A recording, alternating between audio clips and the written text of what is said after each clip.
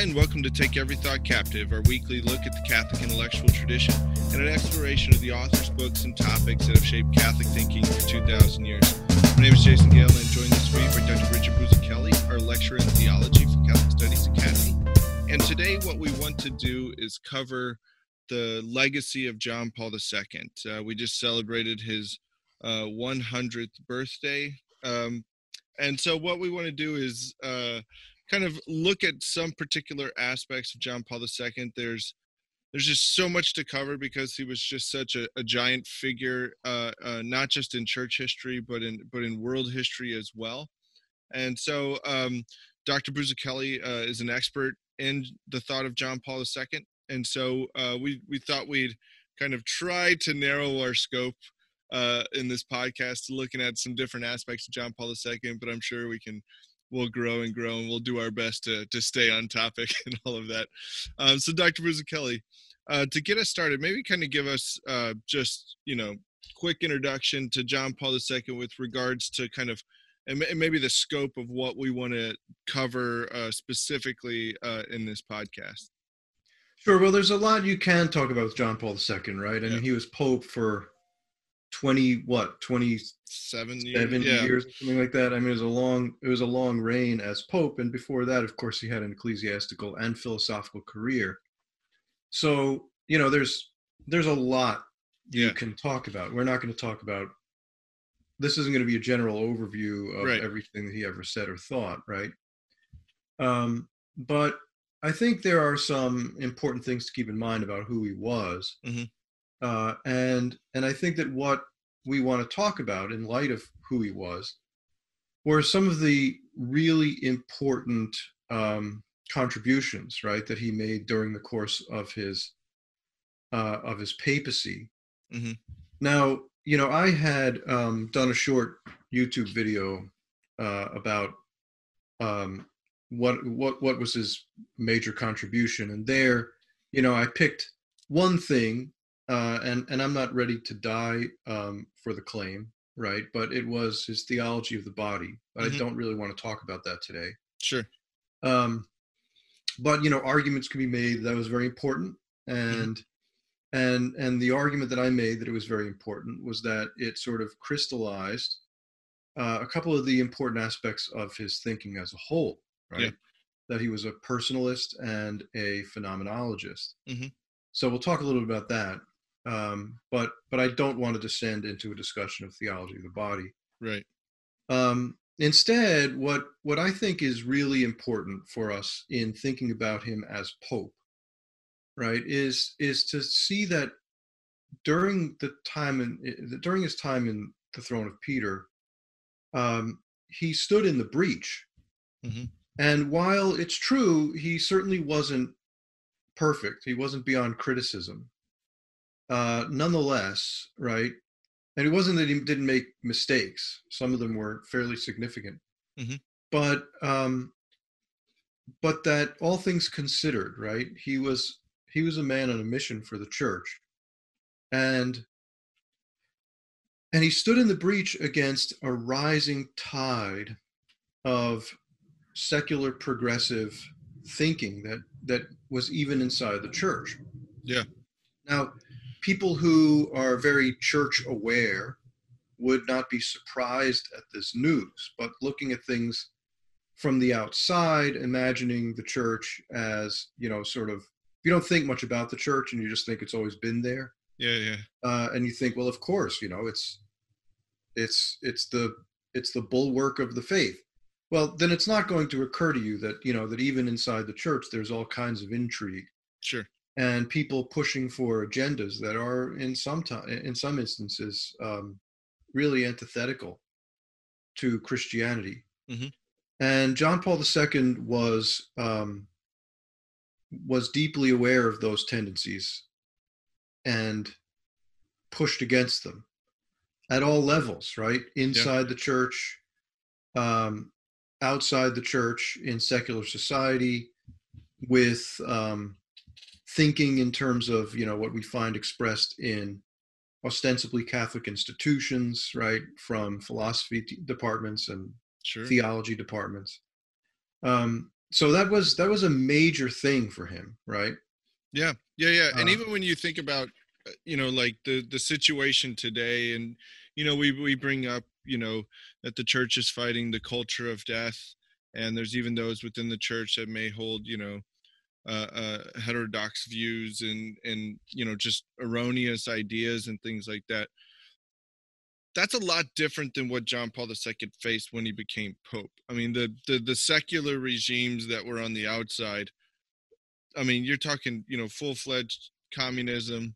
You're talking crazy experimentations by people inside the church after Vatican II. It mhm. wasn't, we still have some of the lingering effects to that.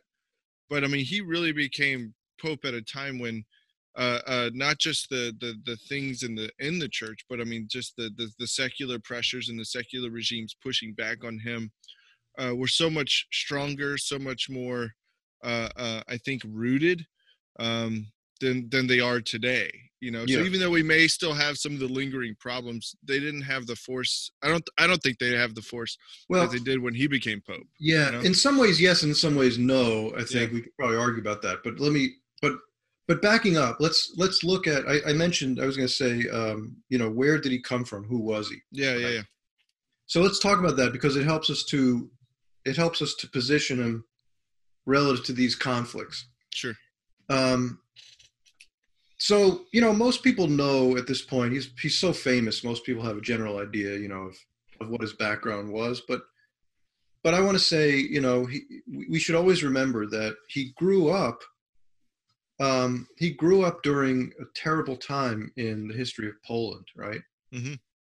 So before, I mean, until fairly, actually, Poland was during most of the 20th century, right? The most Catholic country on earth. Mm-hmm. In spite of the fact that it spent a good deal of the 20th century under the oppression of secular materialistic regimes, Mm-hmm. right? So it came under occupation by the Nazis at the beginning of the Second World War, right? And then once it was liberated from Nazi control, it was liberated by whom? Well, ultimately the Russians, right? And so it came under communist rule after the Second World War. Really, from 1939 until the dissolution of the Soviet bloc, Poland was ruled by secular materialist regimes, which were hostile to the church. Now they fared better. The church fared better under communism than it had under Nazism. Mm-hmm. And the reason for that was really that Nazism was all about Germany for the most part, right? It was all Sure. about the Aryan race, and it was in this respect more ideological, I suppose you'd say, right, Mm-hmm. than the communists were. Yeah. And of course, they were ready to. I mean, they didn't really seem to have much difficulty in committing genocide. Mm-hmm. Now, that's not to say that the Russians weren't brutal and killed lots and lots of people, right? Yeah. But they were more practical in their thinking, and from their point of view, they thought, well, look, the church in Poland is too strong a force to battle against. What's to be gained Mm-hmm. in waging that war? Wouldn't it be better to just sort of have a truce with them? Yeah. Let them go along and do their Catholic thing, kind of, in private, as long as it doesn't interfere with what we're doing in the realm of politics. Much like what you would find, say, under the Obama administration in the United States, right? Mm-hmm. Maybe obviously to a greater degree than what we saw under Obama, but the same Sure. basic thinking, right? Yeah. So it was a practical kind of arrangement, and they found a way to kind of live under the radar, right? To kind of have their Catholic interaction without disturbing the state too much. Too much, But right? obviously, there are limits to that. Yeah. And inevitably, there are going to be times when the gospel and Caesar will butt heads, right? Yeah. That's going to happen because of course there are areas in which the gospel has implications when it comes to affairs of state, particularly when what the state wants to do is objectively evil, Yeah. right? So that's kind of his historical situation, right? But now look at his philosophical situation. So he was, as I mentioned before, right? He was a personalist and he was a phenomenologist. Mm-hmm. And these are not identical ideas, but they're historically related. Sure. They're sort of coincident to each other for the most part. Both of these movements are predominantly, though not exclusively, outgrowths of a Judeo-Christian philosophical tradition. Mm-hmm. Right? So you see the major figures that you find in both phenomenology and personalism tend to be, with some notable exceptions, like Heidegger, who was a Nazi, right? But they tend to be Jews and Catholics for the most part, right? And in some instances, Jews who went on to become Catholics. Mm-hmm. So, right, you think of Martin Buber, who was a Jew, right? You think of Max Scheler, who was a Jew who became a Catholic, then eventually went off the deep end, but that's another story. Edmund Husserl, who was a Jew, right? Edith Stein, who was a Jew and then became a Catholic, then died in a concentration camp at the hands of the Nazis. Right? So we could go on in this list, but they're almost all of them are Jews and or Catholics, mm-hmm. right? So what are they doing? Well, they're reacting to the philosophical world after Immanuel Kant. Right. So Immanuel Kant made metaphysics impossible, right? Because everything is just appearances, right? Yeah, well, so all we have is appearances to go by. And since he says, well, I don't know, I can't see beyond my appearances, right? By definition, right? I can't see beyond my appearances. And so I can't, once you accept this sort of scientistic empiricism, right? Sure. You end up with, well, look, I can't, it's not there to be perceived for me. Yeah. And so I can say nothing about it. The noumenal realm he can only be completely, what's the word I'm looking for? Skeptic at best. I mean, it's just. Yeah. I mean, he can say nothing about it, right? Yeah. But what he can say something about is how he thinks. And so it all comes down to the categories of his mind. Right. And that's really so when he talks about doing metaphysics, what he's really talking about is talking about how his mind processes perception in terms of the rational categories in which he thinks. But he doesn't think he's actually making statements about the thing itself. Things in themselves, right? The Ding an sich is off limits. So why don't the phenomenologists just say, yeah, let's forget about Kant and go back to the way things were before? That's the tendency, right? Right. And in Catholicism, you saw Neo-Thomism as basically doing that, right? I mean, they just said, yeah, some major mistakes were made at some point, starting with like Descartes. And maybe they'll say even earlier than that, we can trace it back to Occam or something, and let's just unmake those mistakes. Mm-hmm. Those were wrong. Those were dead end roads. And rather than go down those, let's just trace back to where we were before we made those mistakes and move on from there. Mm-hmm.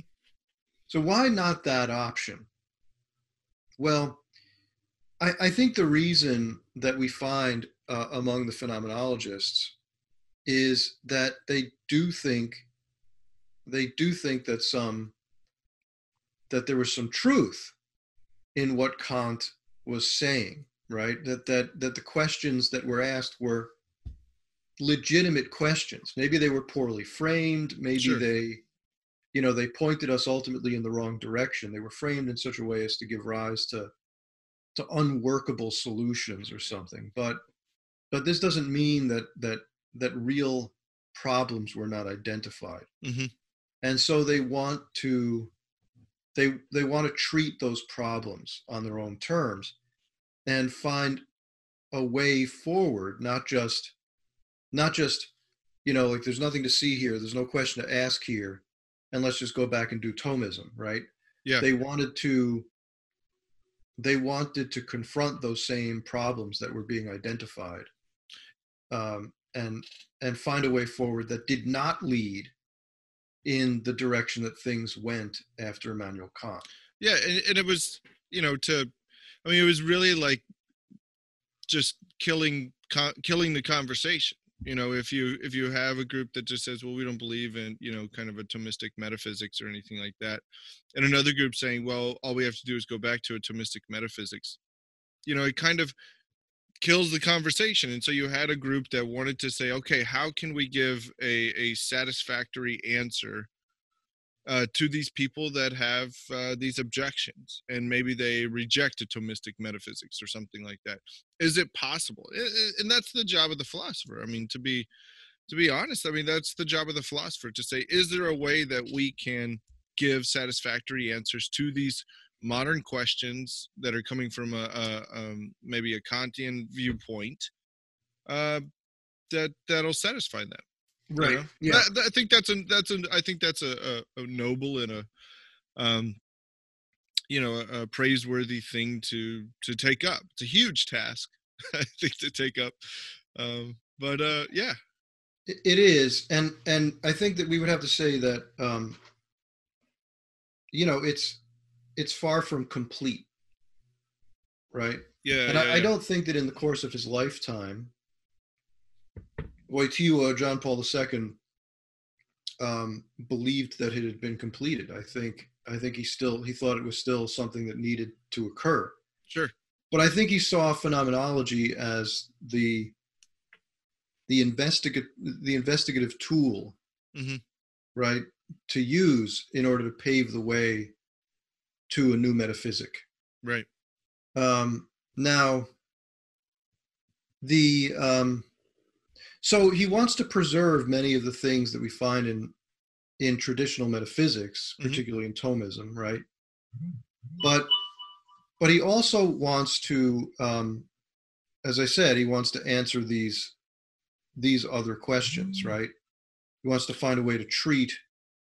He wants to find a way to treat these other things.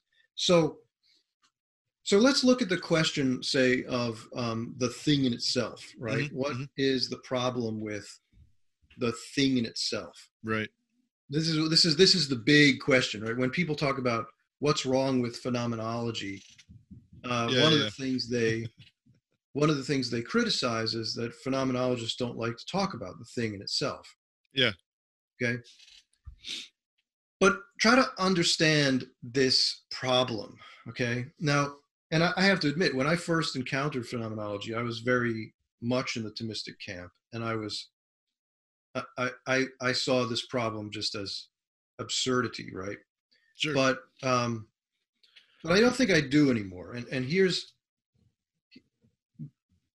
I think that I used to misunderstand the nature of the difficulty. Okay. Mm-hmm. So basically, the problem is this, right? That for me to talk about the thing in itself, I have to claim to know a thing as it is apart from my knowing it. Right? Yeah. That I think is the problem that the phenomenologists are recognizing. Sure. And I can't know a thing apart from my knowing it. right? Yeah, so In you fact, this is you not can't a know new it at all. You observation. can't know it at all. That's what Kant would say. So you just can't know Well, it that's at what all. Kant would say, and the phenomenologists are like, no, you can. Yeah, That's the yeah, difference, yeah, and that's where I think that's where I think we need to. It would be really great if Thomist critics of phenomenology could understand that what they're actually trying to do is not be Kantian, right. right? Yeah, So yeah, Kant would say you can't know it at all, and they would be no, you can, but not as it is without you knowing it. That's an absurdity, yeah, right? So now, as I was saying, this is not even a new problem, right? We recognize in Thomas himself that a thing is known according to the mode of knowing of the knower, right. right? That the way in which there's a way in which I know things that's specifically um, that's kind of specifically differentiated intellectually to the knower. Sure. There's a The way I innate know a way. tree is different than a way a dog knows a tree. That's right. Yeah. That's right. So, but is there a thing you're knowing, Mm-hmm. a thing that exists apart from your knowing it? Yeah. Yes, there is. And I think the phenomenologists want to affirm that. Yeah. But what they want to say is, yet, right? So there really is a thing producing the phenomena, right? As opposed to Kant, who says, actually, I don't know whether there's anything producing them or not. They might just spontaneously appear, for all I know, because cause and effect is just a category in my mind. I don't know if it actually applies outside my mind, right? Maybe they just spontaneously appear. And then the phenomenologist is like, dude, no. There's something causing them, okay? Yeah. But your encounter with that object is mediated through your experience. Mm-hmm. And you just need to accept that. But if we recognize that things like cause and effect, that these categories of the mind are not just categories of the mind, right? Mm-hmm. But an intersection between mind and world, then we can begin to see, right, that what my mind is doing with the perceptions, that as the thing that produces the perceptions is mediated through my perceptions. Yeah. Right? It's mediated in such a way that truth about the thing can be discerned. Mm-hmm. Right? And I think that's kind of what they're actually after. Yeah. Does that make sense to you? Yeah. It's a huge project. It's a kind of a just a different way to get at the thing of in itself. And a different approach, than atomistic metaphysics, but one that addresses the current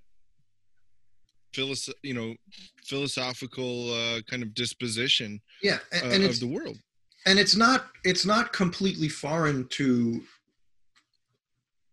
Thomas, right? I mean, yeah. Right. Yeah. So like Thomas is starting with what he recognizes that the way we perceive the world influences the way we can know it. Sure. Yeah. Right. He recognizes that. He recognizes that my access to truth depends upon my experience of things. Right. I can't come to know something which is absolutely divorced from the realm of experience. Yeah. Even this is something that's,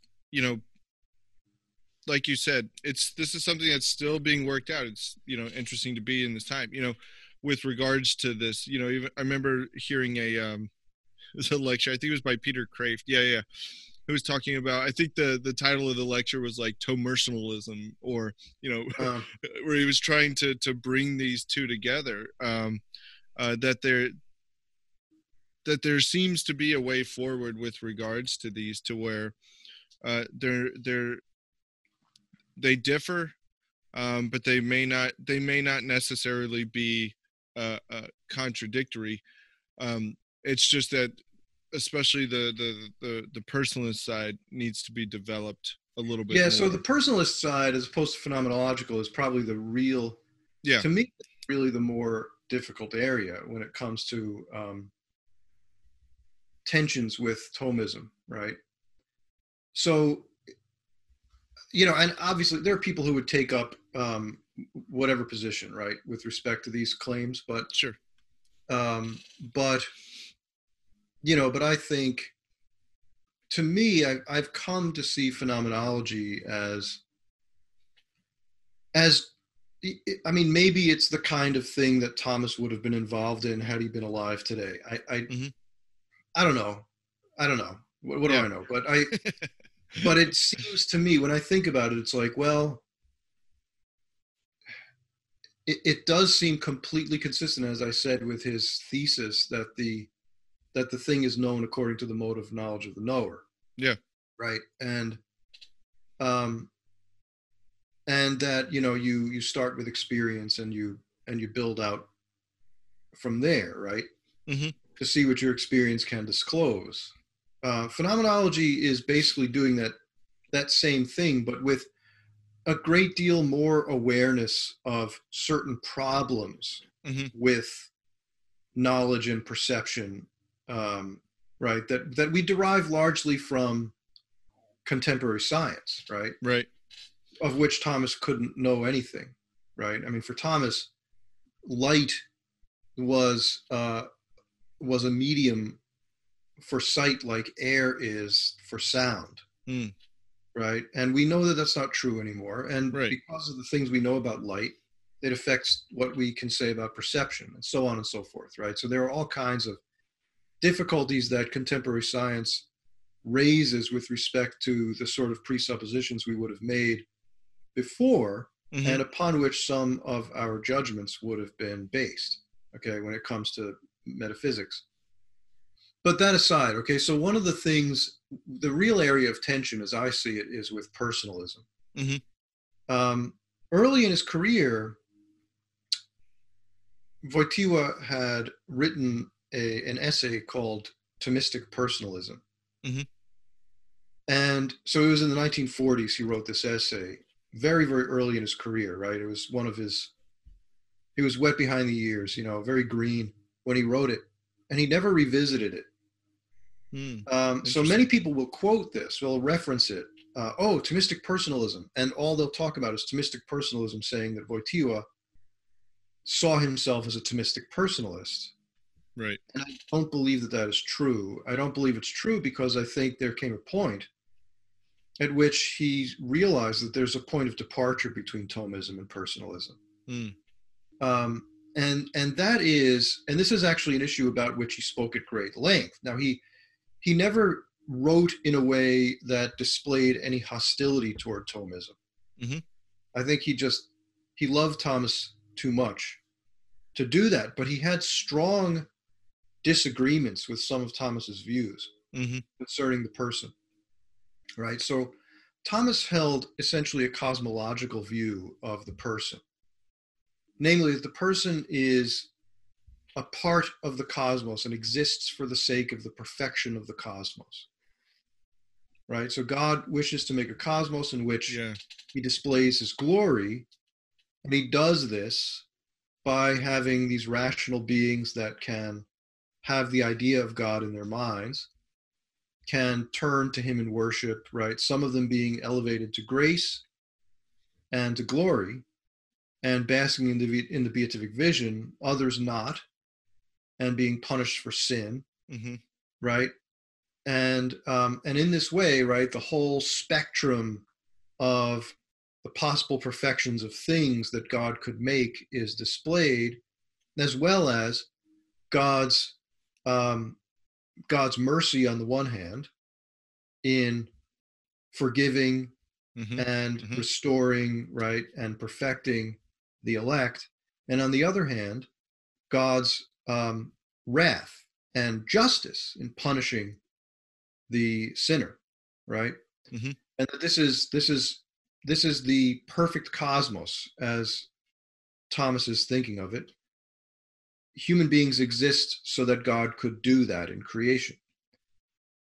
That's not the way That's not the way Wojtyła sees creation. Right. We have the personalistic norm, right? Yeah, this personalistic norm, right? So the way Wojtyła sees God glorifying himself in creation, right, Mm-hmm. is that he creates a being that can reflect in itself God's own mode of existence and be aware of it, Mm-hmm. and consciously respond to God in love and worship, right? So this view does not presuppose the need for the reprobate, Right. right? Um, so that's what he sees as being the display of God's glory, right? So he sees then human beings not as ingredients, right, in this big soup, which is the perfect cosmos, and they play Right. their particular role. They are, in this respect, according to Wojtyła's thinking, reduced, right, to that function, Right. that cosmic function.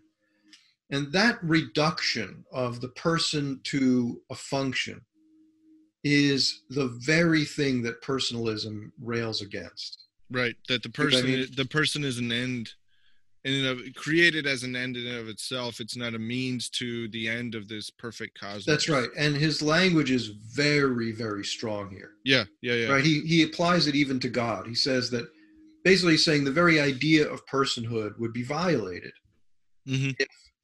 if God were to do that.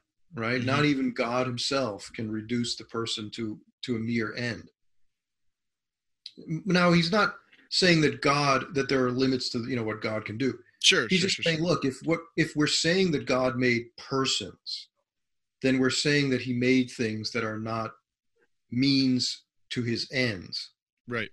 right? That they're not just means to his ends. They're goods in and of themselves. Right, which means that there can't be, on this view, so Thomas says something very strong, Mm-hmm. right, in his treatment of the ideas of predestination and reprobation, Mm-hmm.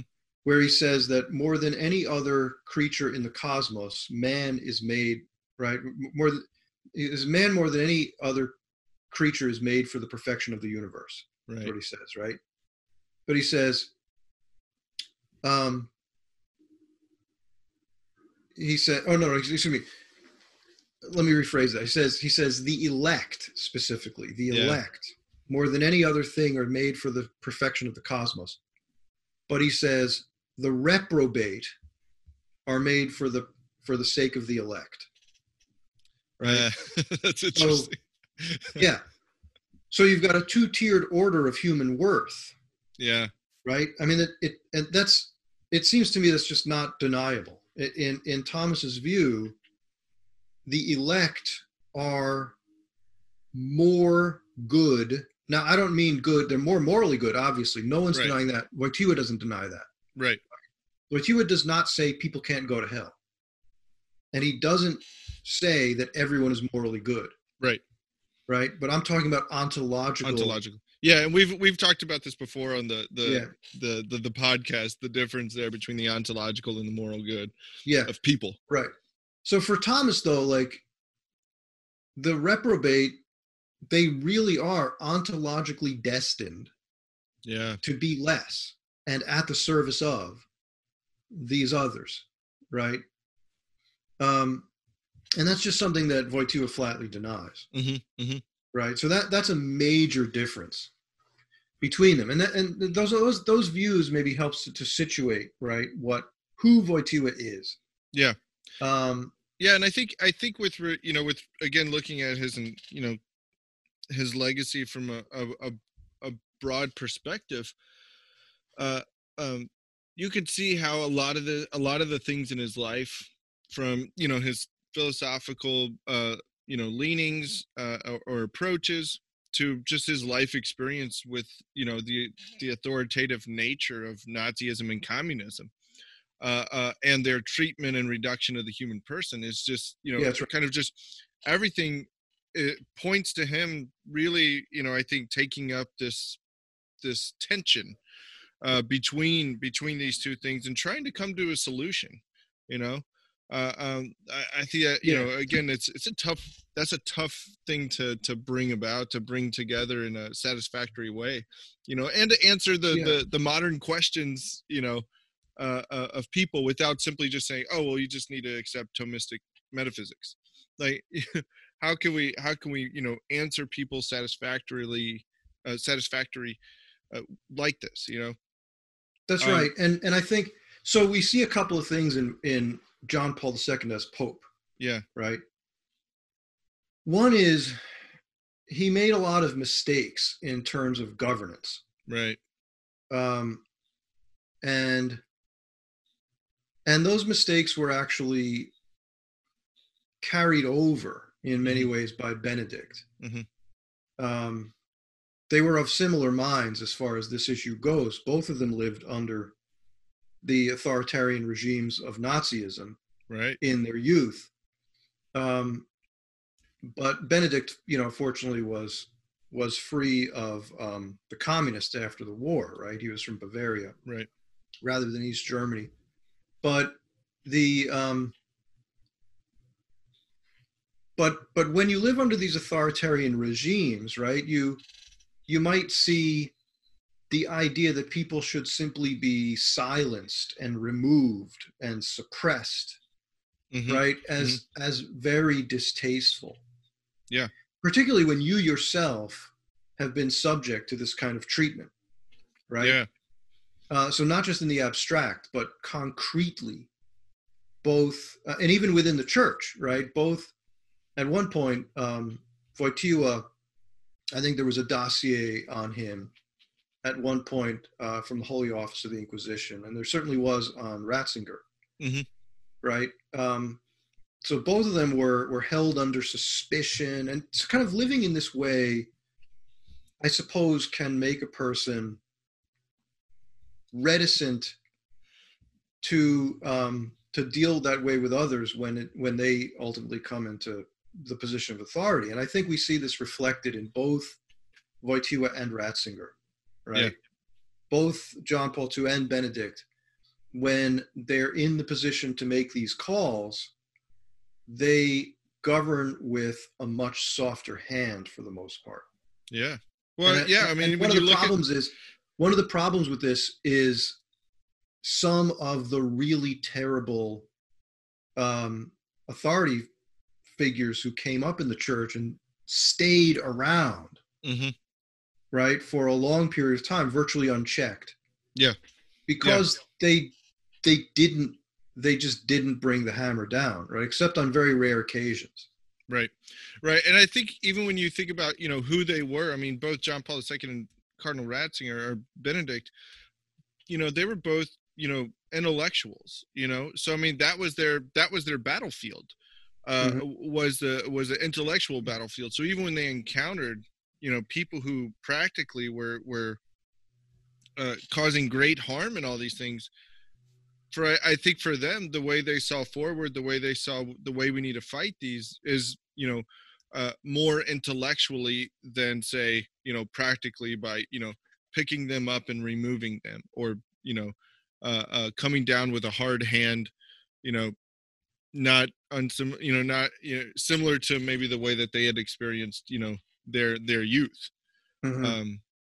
Yeah. So I mean, yeah, I think that's a huge point to when we think about their governing, to think about also where did they come from with regards to kind of a central authority and the exercise of the power that came from that central authority. Yeah, that had great effects on them.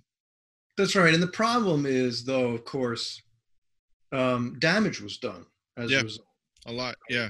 So, I'm a great admirer of both John Paul II and Benedict, but I do see certain damage having been done, more under John Paul II.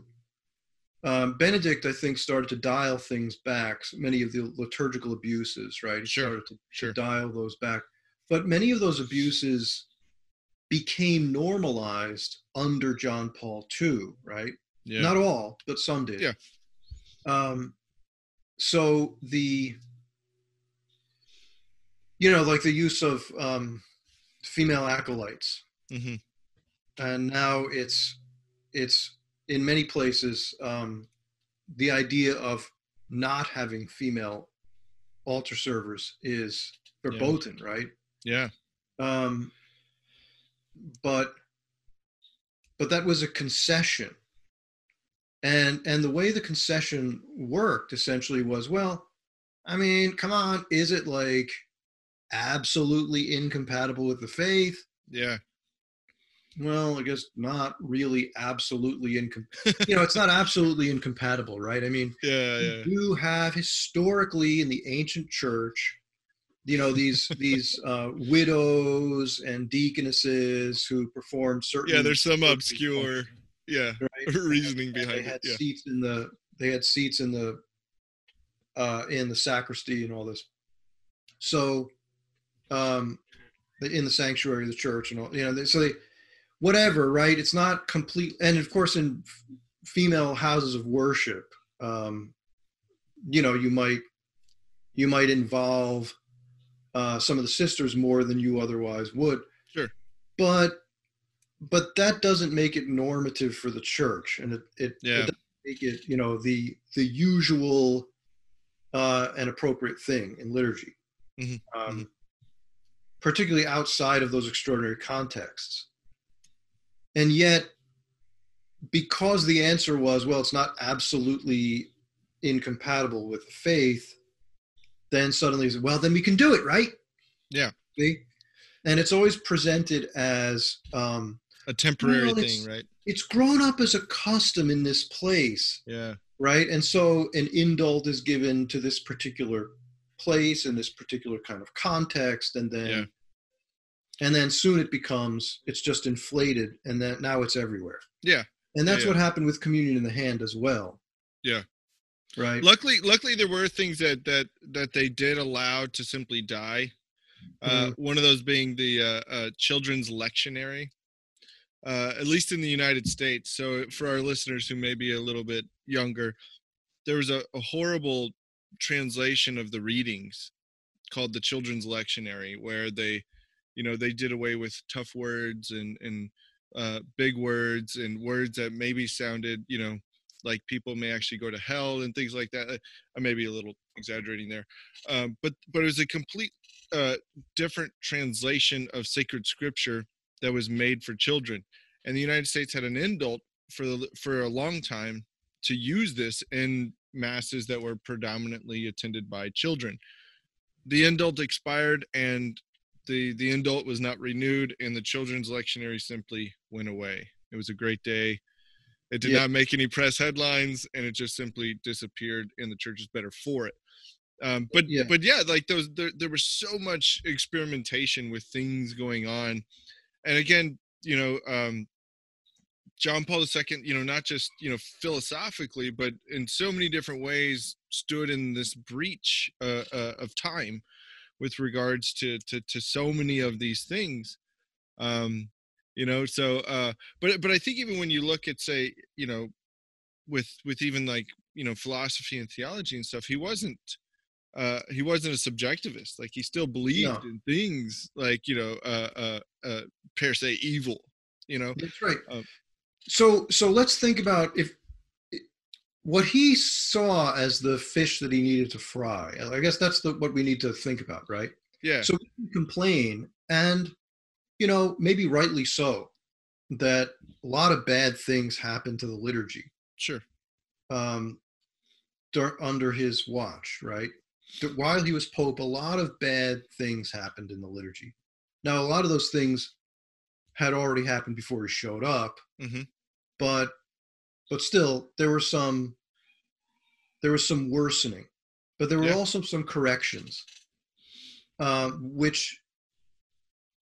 of which had liturgical effect, sacramental effect, but really had to do primarily with what he saw as the biggest problem facing the church at the time. And that's what I think we need to address. Now, we can we can argue about whether he was right or wrong in that judgment. Sure. Okay. And I know there are people who are going to say, look, what happens in the liturgy is the most important thing that happens in the church. And if you get that right, everything else will fall into place. If you get it wrong, you won't get anything else right. All right. I understand that argument. In fact, I'm sympathetic to it. Yeah. I'm not 100% persuaded by it, but I'm sympathetic to it. Yeah. Right. Now, that being said, I just want to be clear about what I think he thought was the biggest problem facing the church. And I think that what he saw was secular materialism, progressivism, postmodernism, right? Yeah. That sort of cluster of philosophical aberration is what I believe he saw as the biggest problem. And I think that he saw it as a problem not only of the world attacking the church from the outside, but infiltrating the church from within. Yeah, absolutely. Right? Yeah. Now, in a nutshell, right, when we think about John Paul II, we hear this phrase, the culture of life. And we hear this other phrase, the culture of death. And we often think that the culture of death is just, the culture of thinking abortion is good. Yeah. Right. And being in favor of the death penalty. And that is not accurate. Now, I will say that John Paul II associated both of those things with the culture of death. Right. We can argue about the death penalty thing, but I don't want to have that argument right now. It's not important for this discussion. I mean, I think as things go, it's a somewhat tangential problem here, right? But he did happen to associate both of those things with the culture of death. But it's important to understand what he saw the culture of death as actually being. Yeah, to not reduce it to simply a pro-life issue like that. So what is the culture of death? It's the view that actually this life is the only life we've got. Yeah. Right? It's the view that death, which places the limit on this life, has a voice at the table in our moral and spiritual deliberations. That it sets the parameters within which we can live our lives. Right? So if I say, I could say morality is good up to a point, but if you continue with these ideals, then you will throw away the only life you have to live. Yeah. Right? You will die. If you don't have this abortion, you'll die. Or you'll squander your chances at worldly success. Yeah. Your life, your quality of life. There goes your future, right? Yeah. Okay? That's the culture of death. That's what that is. Whereas the culture of life is the view that thanks to what Jesus has done on the cross, right? Thanks to a God who creates the world out of nothing, life is more powerful than death. Death is a problem that God can fix. God being loving and merciful and faithful reveals himself as one who desires to solve that problem and has the power to do so. And for this reason, compromise with evil is never permissible. Right? Yeah. That's the culture of life. What, if push comes to shove and I continue to live according to these principles, what, I'll die or I'll live in misery for the next 70 years? Yeah. Bring it. Yeah. Because at the end of that road, right? At the end of that road is a doorway that opens up to new life, a life that death can never touch. Right. Death does not have the final say in the conclusion of your life. That's right. And that's the issue. If you understand that, right? The culture of death, the culture of life, that's the issue. Yeah. that and that encapsulates really this whole problem. The culture of death is secular progressivism, secular materialism, postmodernism, Mhm. right? That's what that is. And so much of kind of that ideology bled into so many different things even within the church. So you look at and and again, you could see where John Paul II tried to address these, like Veritatis Splendor, I think, is a great example. Yes. Familiaris Consortio. So many of the things that he addressed can be traced back to this disposition of the secular world, that this life is the only life, and this life is so important that at some point your morality should simply fall away. It can be good up to a certain degree, but at some point it simply can, and this is where you get into ideas like fundamental option theory and things like Yeah. that John Paul II very in no uncertain terms squashed That's right. very, very clearly. So with regards to I think or the other thing I was thinking about with him as well, something that I think we take for granted is even just uh, uh, the foundations that we have as Catholics today, that we rely so heavily on, Uh, are thanks to John Paul II. And I think one of them simply being like the Catechism. Maybe this is definitely a topic for another podcast, because I think it's an interesting story. But I mean, even in the United States, you had an entire conference that was called at Woodstock Theological yeah. Seminary or something like that, trying to subvert the publication of the Catechism. Because and they went on, they had all these expert theologians and all this stuff trying to stop the publication of a catechism, but John Paul II brought that about, and now thanks be to God that we have this norm of teaching for us to rely so heavily on. So I mean, there's a lot there that points to John Paul II. Yes, he stands in the breach in trying to figure out this philosophical, all the philosophical issues and approaches and things like that. But with regards to this culture of life, culture of death thing, he really, I think you're 100% correct in pointing that this is what he saw as his main task. And again, he's being attacked on multiple fronts here that sometimes I don't think I have trouble just comprehending it. I have to remind myself, oh yeah, like communism was huge, and communism was, flying in the face of Poland and of the church as well. That he Yeah. I was mean, the covering. dude was instrumental in bringing down the Berlin Wall. Yeah, Right. yeah, I mean, like, many people don't understand that his involvement in this. I mean, he was a major player, kind of behind the scenes at a cultural level in making that a possibility. yeah. Like, yeah, which I think we kind of just take for granted. Like, we haven't had, or I guess, well, it's starting to come back. Sadly, it's starting to come back into popularity, but we haven't had the communistic forces at a popular level or at a mainstream kind of level like he did. We haven't Yeah. had that in years, and I think we do forget about that. That was huge.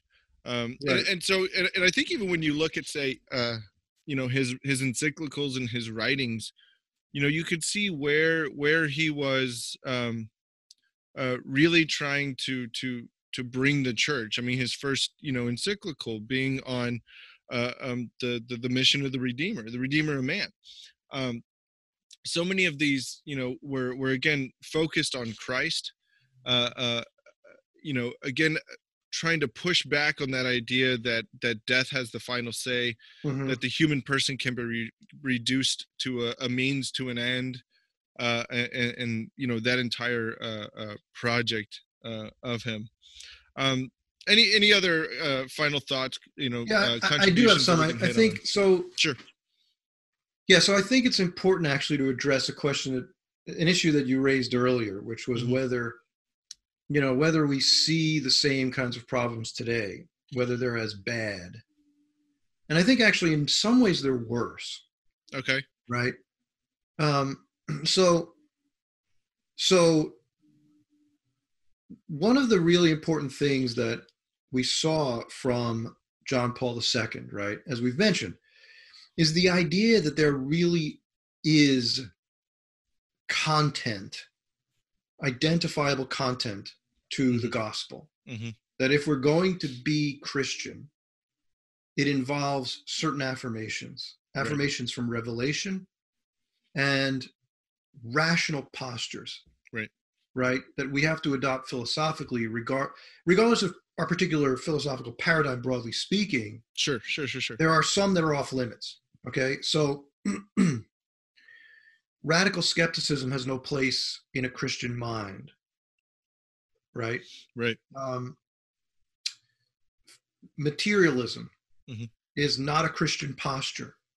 You cannot be a Marxist, right, and be a Christian, right? So that doesn't mean you have to be a Thomist, but it does mean that you have to believe that there's more than just matter, right?